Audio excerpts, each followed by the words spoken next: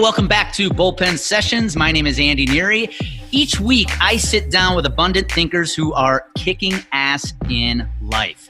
And we deconstruct the formulas they have used to have success in business and in life to help you unpack your life, your business, so you can do the same. So put a smile on, grab a pen and a paper, get ready to take a ton of notes because you, my friend, are about to go on a wild ride. Here we go.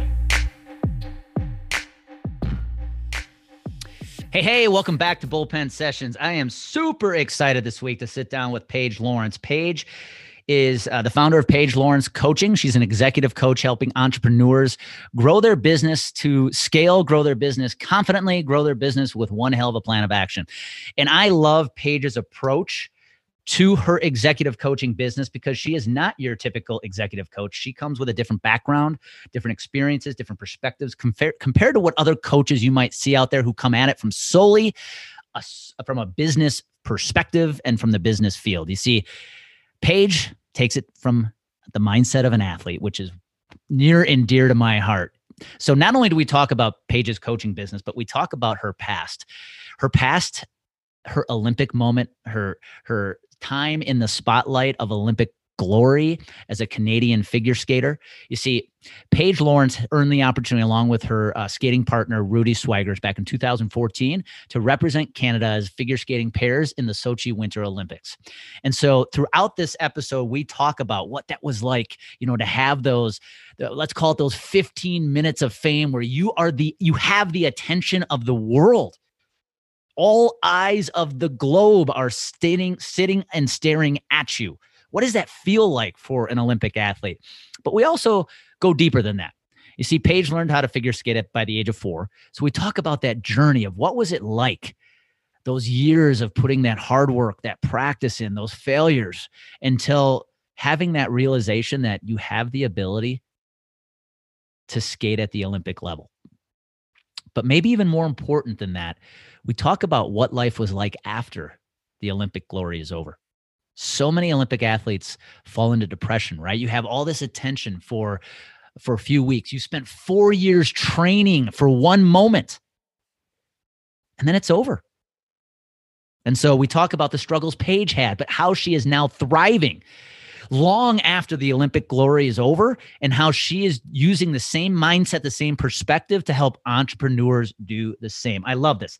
Paige absolutely believes that we are all capable and deserving of achieving our own Olympic moment. And so I'm excited to bring Paige to you. I'm excited to share her Olympic journey with you, the struggles she had after Olympic glory was over, and what she's doing about it now to help entrepreneurs take their game to an Olympic level so they can scale their business and live their dreams. So I'm excited to bring Paige. Grab a piece of paper, grab your pen. You know what you're going to do next. You're going to take a lot of notes because you're going to fall in love with Paige, and you're going to have a lot of new perspectives from this episode. So let's dive in. Here we go. Shift your mindset. All right, Paige Lawrence, welcome to Bullpen Sessions. Thanks for having me. I'm excited. Folks, if you're listening in, I love interviewing athletes. In fact, that's the goal of this Bullpen Sessions podcast moving forward. Most, when you think of athletics, though, you think I'm going to interview some baseball players, some football players. Today, I get to interview a figure skater. This is going to be fun. and also Paige is a neighbor to our north, right? You're from the great country of Canada. So let's start there, Paige. We're going to talk about your Olympic fame, the rise to becoming an Olympic figure skater and all that great stuff that goes with it. But for the folks listening in who are like, okay, Paige Lawrence, who the heck is that? Let's start there. Who are you? Tell us your story. Where are you from? And we'll roll from there. Yeah. Tell us your story. I could take up your whole podcast.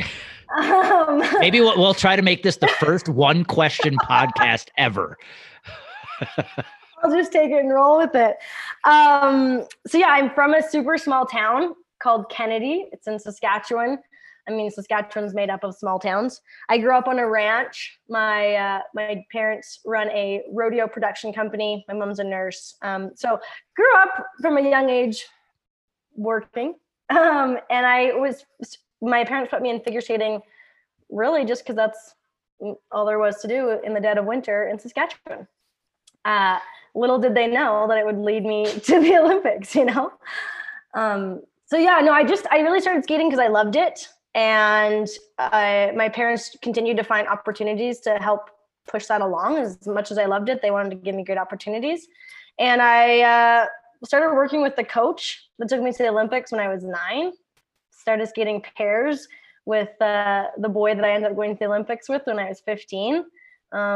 We really just created this awesome career out of seemingly nothing, So from that point on, when I started skating pairs, it was just one thing after the next. So what was started out as what I'm trying to say is it was just kind of like one choice led to the next choice, led to the next choice. And all of a sudden we were faced with the choice of, wow, we could actually probably go to the Olympics. Should we make that a thing? That's where I want to go with that too, because being the athletic nerd that I am, there's so many questions I could ask right now.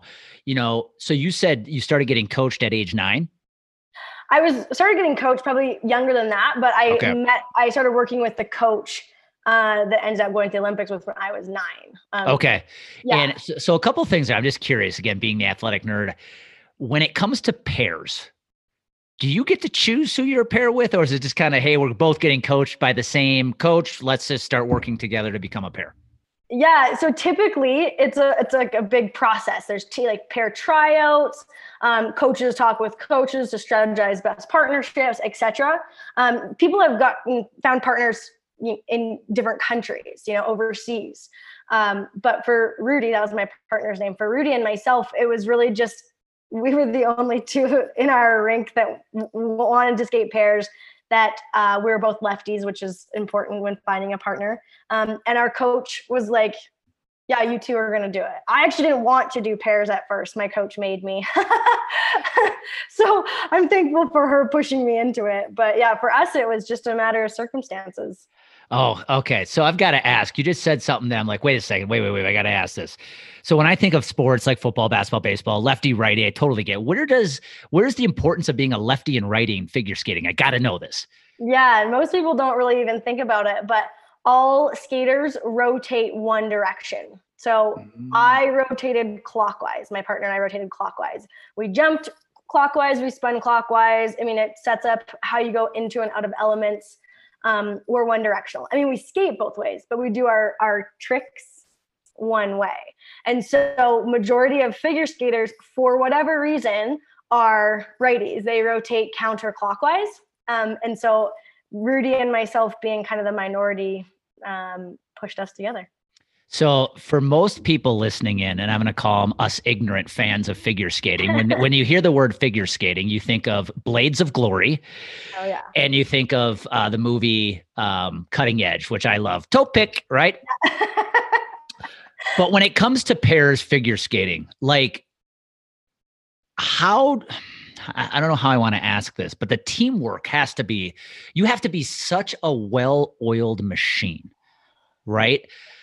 From the time you and Rudy started working together, when did you realize, like, okay, we are that well-oiled machine? How long was that process?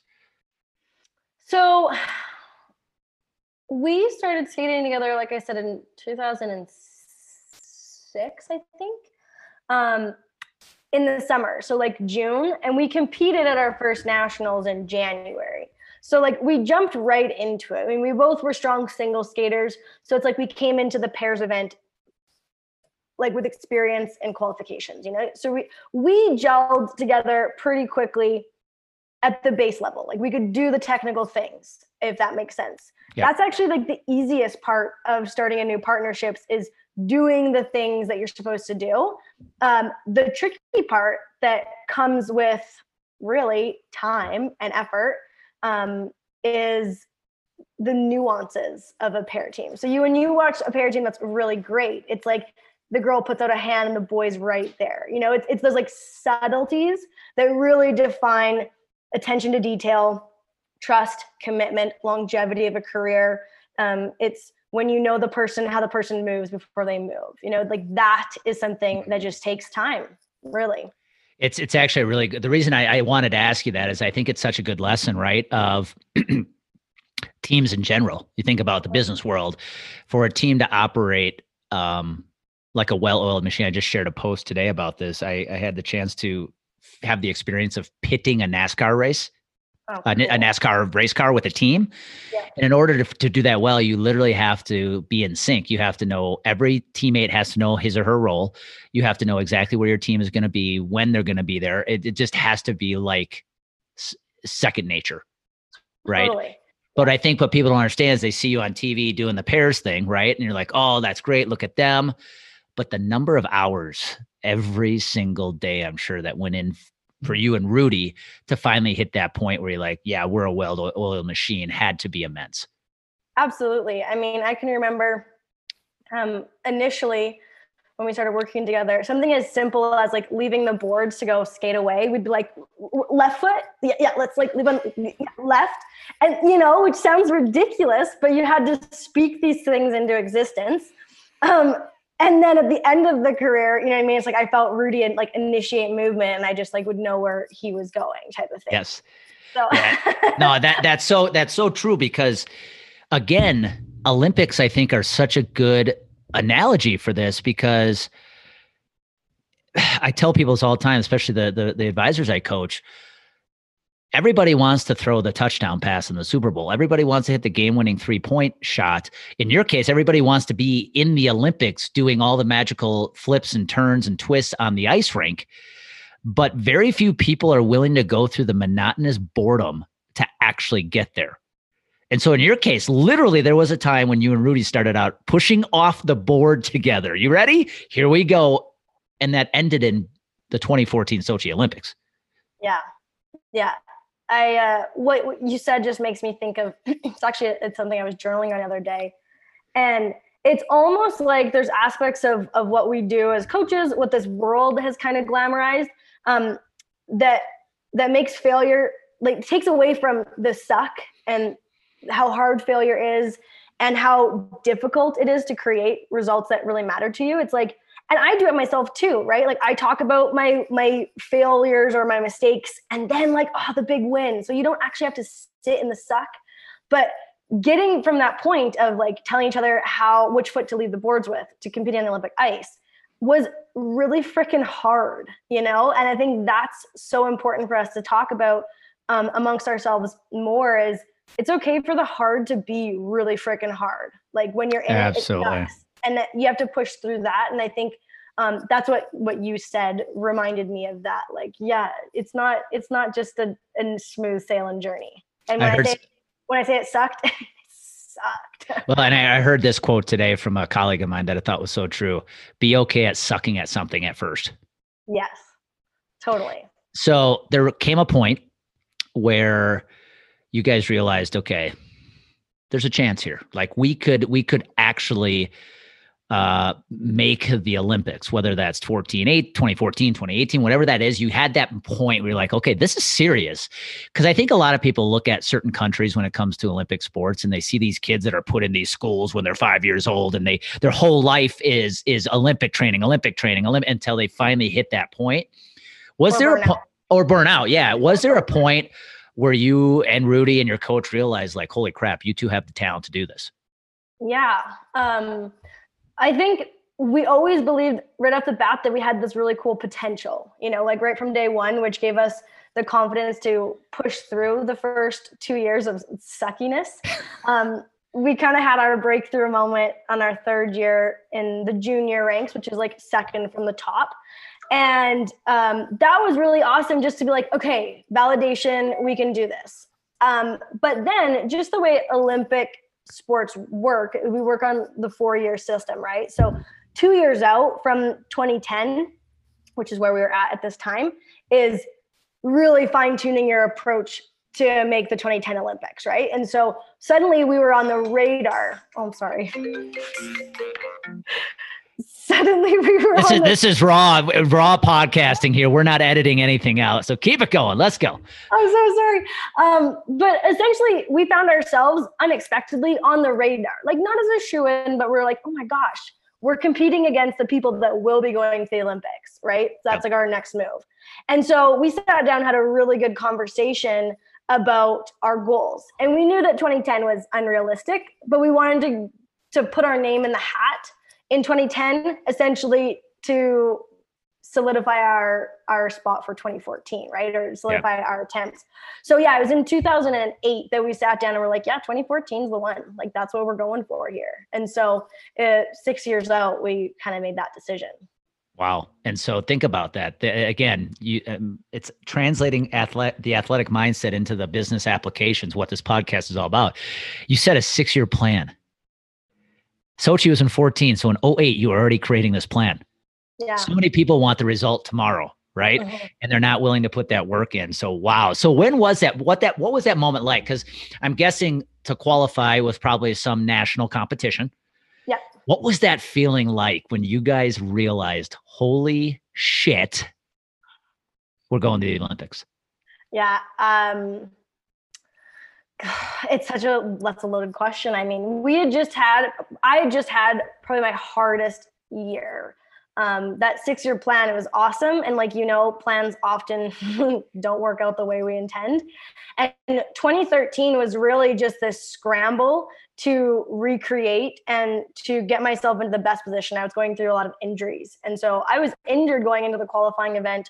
Our entire year wasn't what we'd intended. And so the moment that the marks came up and we realized, my coach was sitting beside me and she knew exactly down to the decimal points of what our score needed to be, right? I'm living in oblivion land. I didn't want to be thinking about what other people were doing. And she's sitting beside me and she's whispering, we just need to be whatever the score was, over and over. And they announced it and we had enough. And I started crying, ugly crying on national television, which is so embarrassing. But to me, I'm not a crier. I never cry. I don't cry from pain. I don't cry from happiness. I don't cry. I'm not a crier. And so it was so, that hit me that that was a physical reaction to what this meant to me. I still get goosebumps talking about it. If I kept talking about it, maybe I'd cry now. I don't know. I'm not going to. But it was just such a relief and a moment of pride and just an immense, overwhelming, happy feeling. Wow. Yeah. Accomplishment, right? Yeah.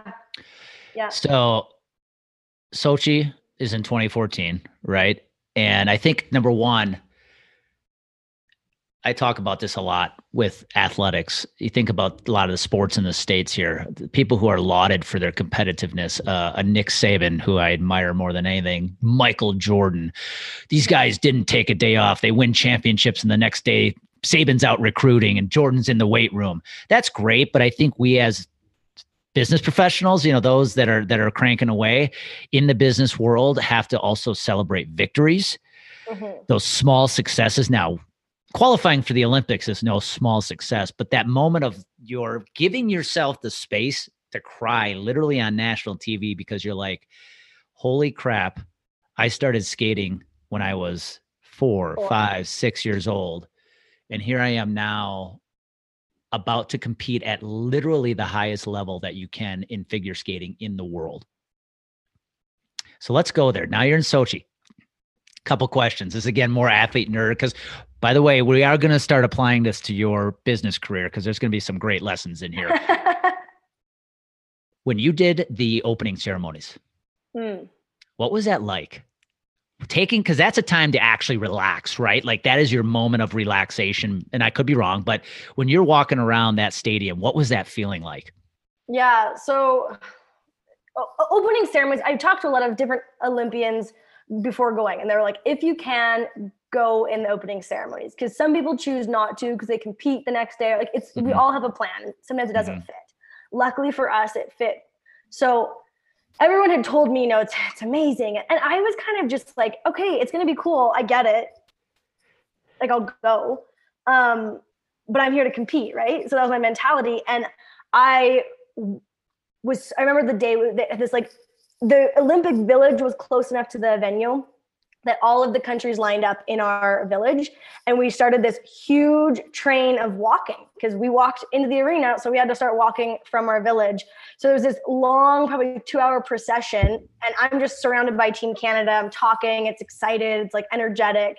And I was bouncing around like a ping pong ball, for crying out loud, just super pumped.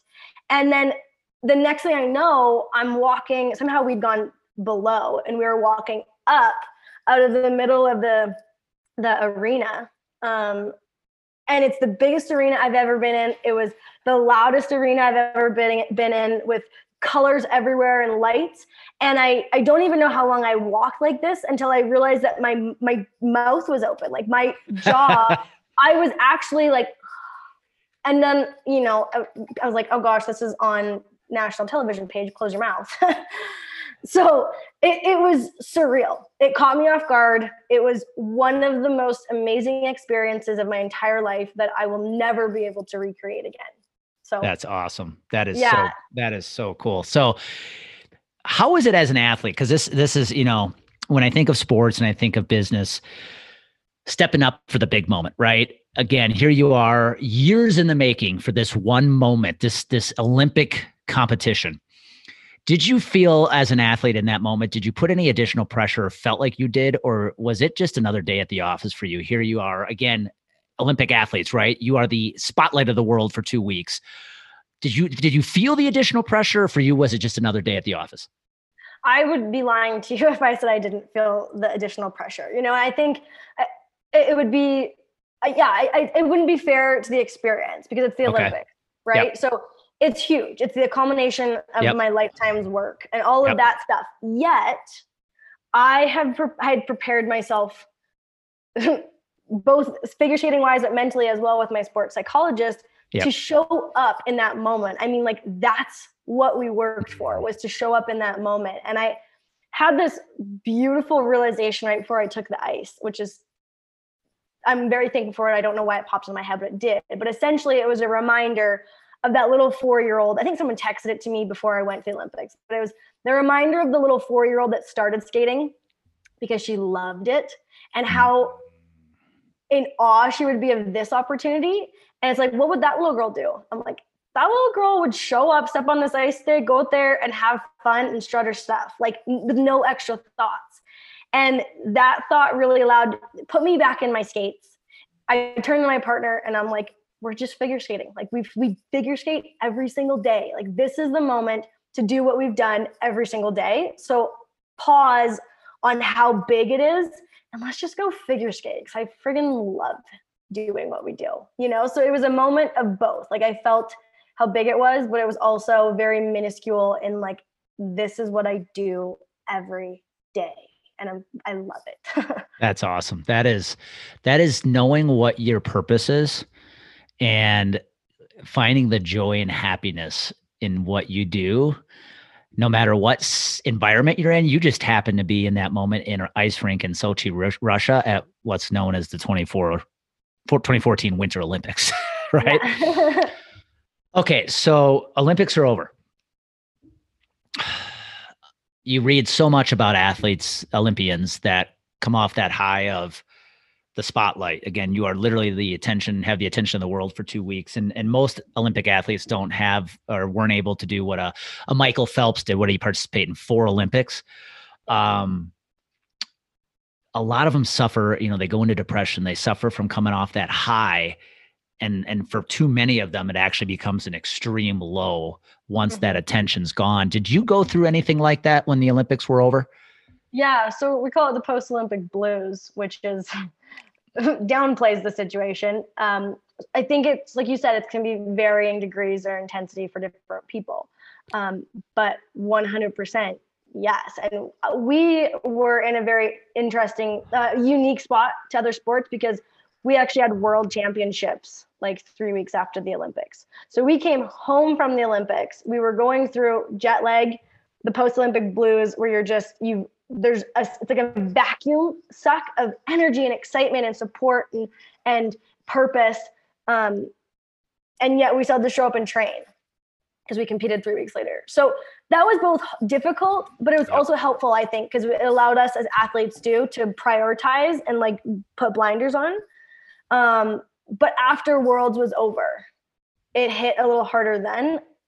And then I retired. Like, my partner and I, for, many reasons, we ended up splitting and I retired. So not only was it the post-Olympic blues, but it's your retirement blues. And I really struggled for a while, to be completely honest. Yeah. Well, I think for any athlete, when no matter what sport you're playing, it's easy to feel defined by that sport. And I think so many athletes, especially whether they made it to Olympic glory, they've made it to professional sports, or just college was it, or high school, mainly college was it, right? Mm-hmm. Once that's over, like they spend a long time, a large chunk of their life dedicated to that one thing. And when it's over, I think for many, it's hard to make that bridge to whatever is next, that next chapter, right? And so for you, a couple of things. Looking back on that experience, literally from age 4 to Sochi, I'm going to put you on the spot. If you could break the lessons you learned from that period of your life as the figure skater, professional Olympian, what are the 1 or 2 lessons you take away from that? Whew, that is putting me on the spot. So I would say like the first thing that jumps into my mind is to take responsibility for your work ethic and your actions. Like, take responsibility for your results. That's something that I learned at a very young age from my parents, 2 hardworking people, from my coach who expected excellence every single day, from my partner who I wanted to show up for every single day. And when things didn't work out, that's a direct reflection of like what I did. That's where I went first, what I did. Now, there's things you can't control, right? That happens. But it still comes back to what do you want to do about the thing that you can't control? So I think that that's one of the biggest lessons that I've taken away from it, is that you control the results you achieve, you know? So I think that would be one of them. Another kind of overarching thing in my career that it taught me, and I made an Instagram post about it the other day too, is that it's not about the resources, it's about the resourcefulness within you that determines your success. And again, this still comes back to like your actions, your effort. But I think that, especially in today's world, it's very easy to get lost in what you don't have around you and how that puts you behind or puts you at a disadvantage. It's very easy to look at what other people have and how that contributes to their success, rather than just looking in yourself and assessing what you have and figuring out what you can do with it. So to tag on to that, the resourcefulness, it's be solution focused. Absolutely. And that applies to sports and it applies to social media. How many people say, I can't get started. I don't have the same video crew as Gary Vaynerchuk, and I can't be a podcaster. I don't have all the right equipment. Guys, I am freaking doing this podcast right now, sitting on my bed because we're lacking space today for other reasons. And I am literally have my laptop sitting on a box. You can do anything you want and you don't need the resources. Take 100% ownership of every action you take. I love that page. Now you said something where I think a lot of people might've missed, but my brain went, I want to talk about that. You had a sports psychologist. Yeah. You and I are both coaches. Why the heck would you have a sports psychologist? For me, there was what we did as athletes and what business people do, entrepreneurs, small business owners, like executives. It's hard. You're juggling a lot of different balls with high standards, big repercussions for mistakes and failure and all these things. And at the end of the day, like I said, it comes down to what you're doing. And what you're doing comes down to how you think. So for me, I noticed that I was reaching a point in my career that I was peaking at. And the thing that was holding me back was myself. Yep. So I reached out to a sports psych, tried a couple of different ones of them, and found someone that I really connected with. And it was a game changer for my career and my life, because suddenly it became someone that helped me access, it sounds so corny, but like helped me access my potential or more of my potential, you know? That's awesome. Because I preach this, and I think it was an NHL player say this on a podcast. The best athletes will tell you it's 80% mindset, 20% skill. Mm-hmm. And so every day you and Rudy went to practice, that was skill. But what most people don't spend their time on is the mindset piece of athletics. And that's probably, I wish I had a sports psychologist back when I was playing pro ball, because it was my mind that failed, that I attribute much of my lack of success to in pro baseball. So I wanted to bring that up because I didn't want people to miss that. Mindset is everything in business and in sports. And so I'm so glad that you did say that. It is. And it's not just in those Olympic moments. 100%. I worked really hard on my own mindset to compete at my best.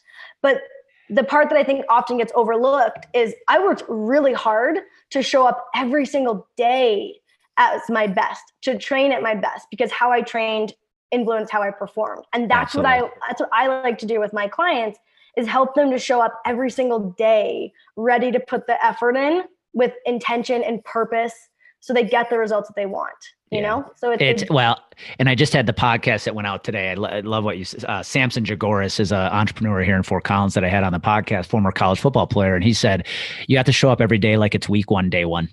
Mm-hmm. And I love that. So that's kind of what you're saying. You got to show up every day. You got to show up every day to put your best foot forward.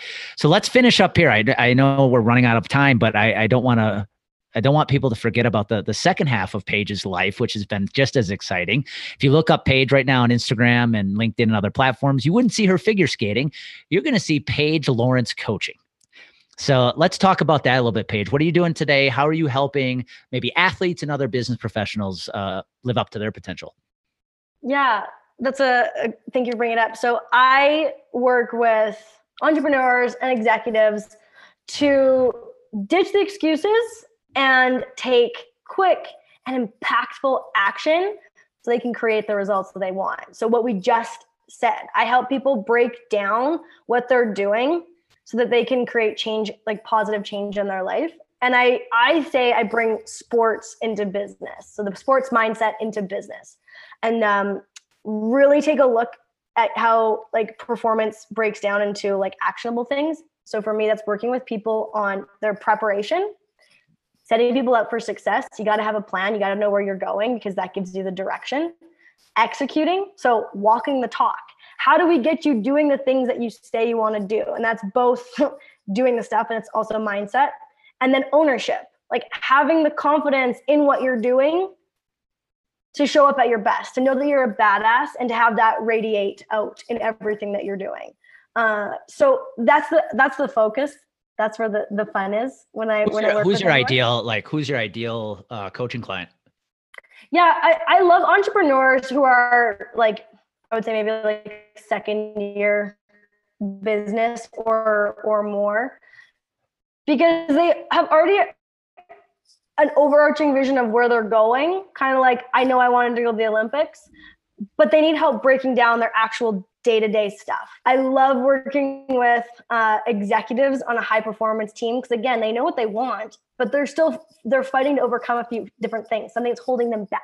So getting in there and breaking those like preparation, execution, ownership down to really fine tune and create that high performance team.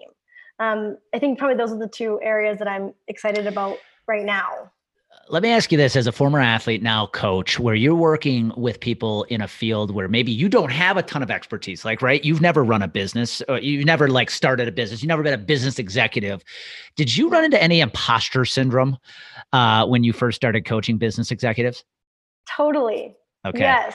It's been a really interesting experience being an entrepreneur. So starting over again on this like whole journey from beginner to expert. And it's been really interesting to see how I show up with my clients. Both of those things have caused me to kind of relearn some of the things that I learned as an athlete, the things that I coach my coachees on. There's the things that pop up for me and I've had to relearn again. So it's been so cool to see the parallels that I teach about be things that I'm walking as well. That's the reason I wanted to ask you that, is I dealt with that too, because I coach insurance advisors, which I've spent most of my career in, but have I sold the most insurance ever? No. So there was a part of me that was like, what right do I have to coach other people? But what I realized is, no, wait a second. When I'm coaching them, my credibility is what I'm coaching them is what helped me become a professional baseball player. Mm-hmm. You're coaching the same skills that allowed you to become an Olympian figure skater. And so that to me is the credibility. I'm going to teach you what I did to become the athlete at the highest level. I'm just going to help you apply it to your life, which happens to be business. Totally. So let's finish here. In your coaching, if you were to share one or two lessons that you have applied and taken from your figure skating career and applied it to your coaching career, what would those lessons be? I mean, it depends, I guess, on the person, but one reoccurring theme I've seen a lot of is taking messy action. So I'll parallel that to my sport was based on me falling with purpose. I fell every single day with purpose of getting better. And that's something that I think a lot of people struggle with in the business world, of making mistakes with purpose because of how they're framing it. So one of the things for me is helping people fail purposely or purposefully, I should say. Learn to love failure. Yeah, exactly. So like it's creating that growth mindset of how can I make this make me better? Yep. So that's definitely a lesson that I've seen a lot of people really do well with. What else would be notable? I mean, I think it's creating consistent habits, right? So in sport, we call it deliberate training.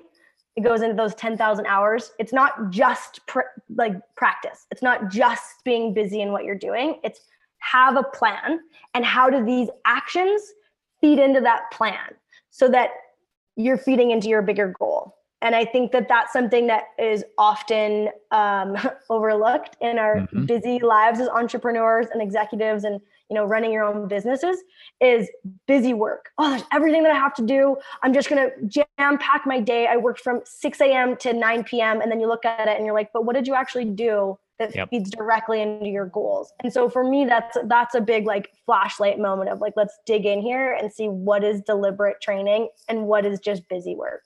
Yeah. Yeah, I would say those are. Well, and I think that's the beauty of coaching, coming from an athlete. When you were figure skating, you knew what you were doing. You knew what skills you had to work on, but you still needed a coach. Why? For the discipline and the accountability. It's just to hold your ass to the fire that you're going to actually do it. And so let's finish here. If somebody wanted to connect and reach out to you, what are the most efficient, effective ways to get in contact with you? So right now I'm actually running a little free coaching session. So it's you take a performance diagnostics. So you take a short little quiz, and then we have a talk about what I've learned from reading that and assessing that. Essentially, it pinpoints areas in your preparation, your execution, and your ownership that you could be doing better in, which essentially helps you develop those areas and be better. So I'll send you a link that maybe you can share with that. And if that's not your thing, then follow me on Instagram, Paige Lawrence Coaching. She does. She has great content on Instagram. I'll put the link to that assessment in the show notes. Yes. So everybody can get a hold of that. So Paige, thank you so much. This was awesome. I wanted to have you on because I think most people can't connect with what it's like to be an Olympic athlete, right? But they definitely can connect with what it's like to be judged. You are literally judged in figure skating with scores. They can definitely resonate with what it's like to fail. To come off the high of whatever it is. In your case, it was the Olympics. It could be just winning a big case in sales, and now you're coming off that. So many things I think athletes struggle with, but the more important thing is how you have shifted that athlete mindset and used it now to become an entrepreneur and grow your coaching business. Now, I haven't even shared this, guys. I'm excited. In a few weeks, I'm actually going to interview Paige's husband, who is a professional bareback rider in the North American rodeo circuit. Right? His name, he's got the best name ever, Richmond Champion. And he's very cute. And who would want to go up against an athlete named Richard Champion? His last name is his destination. And so anyways, I'm excited to have him. But Paige, thank you so much. And guys, if you're listening in, remember, this is bringing the athlete mindset to you to show you how you can apply the mindset of an athlete, people who have exceeded at the highest level in sports, so you can apply it to your business and life. Because you know what happens when confidence and clarity collide? Action happens. So go make it happen today. Shift your mindset.